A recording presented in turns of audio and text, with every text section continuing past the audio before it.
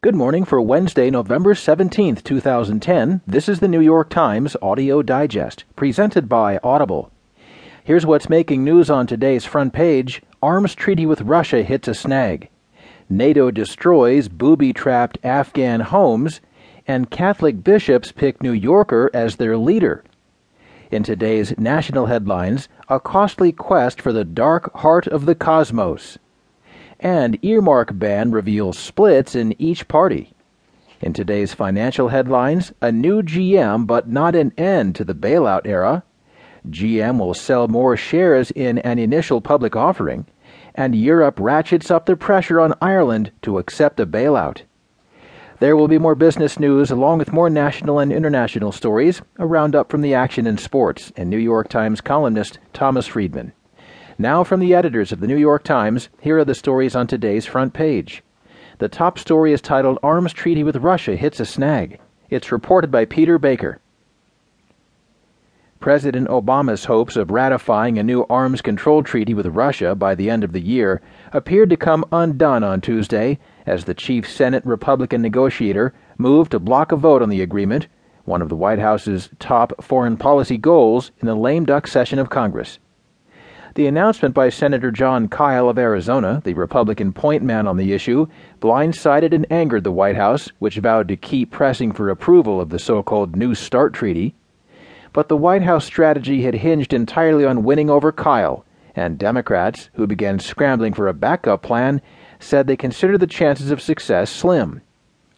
Winning approval of the treaty will only become harder for the White House next year, when Democrats will have 6 fewer seats in the Senate, forcing the administration to rely on additional Republican votes to reach the 67 needed for ratification. The treaty, which would force both countries to pare back nuclear arsenals and resume mutual inspections that lapsed last year for the first time since the Cold War, is the centerpiece of 2 of Obama's signature goals: restoring friendly relations with Russia and putting the world on a path toward eventually eliminating nuclear arms.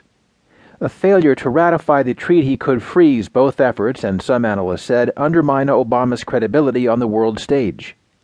Failure to pass the New START treaty this year would endanger our national security, Vice President Joseph Biden said in a statement.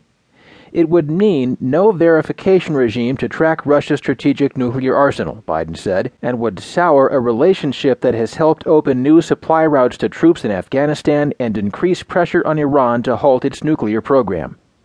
Both parties had considered Kyl the make-or-break voice on the pact, with Senate Republicans essentially deputizing him to work out a deal that would secure tens of billions of dollars to modernize the nation's nuclear weapons complex in exchange for approval of the treaty.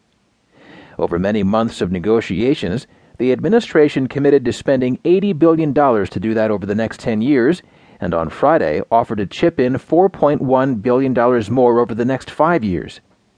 As a gesture of commitment, the White House had made sure extra money for modernization was included in the stopgap spending resolution now keeping the government operating, even though almost no other program received additional money. All told, White House officials counted 29 meetings, phone calls, briefings, or letters involving Kyl.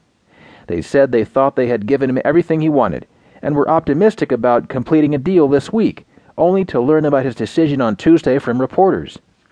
Kyl said he informed the Senate Democratic leader that there was not enough time to resolve all the issues during the lame duck session that opened this week.